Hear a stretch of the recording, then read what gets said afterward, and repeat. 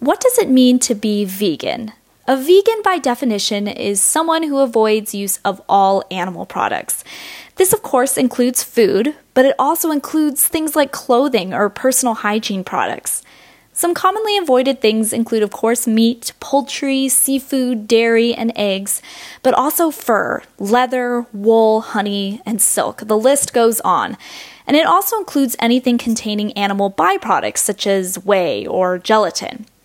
Now, there is a spectrum of strictness. Some people are quote-unquote more vegan than others, and there are a multitude of reasons someone may practice veganism. It could be for environmental reasons, animal rights, or religious beliefs.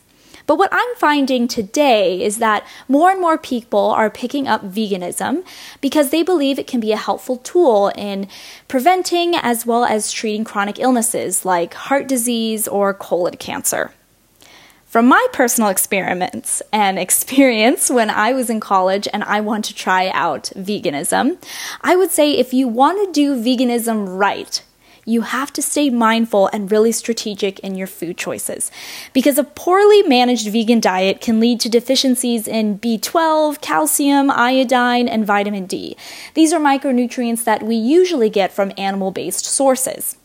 If I could do it all over again, I would actually seek the help of a nutrition expert. Just saying.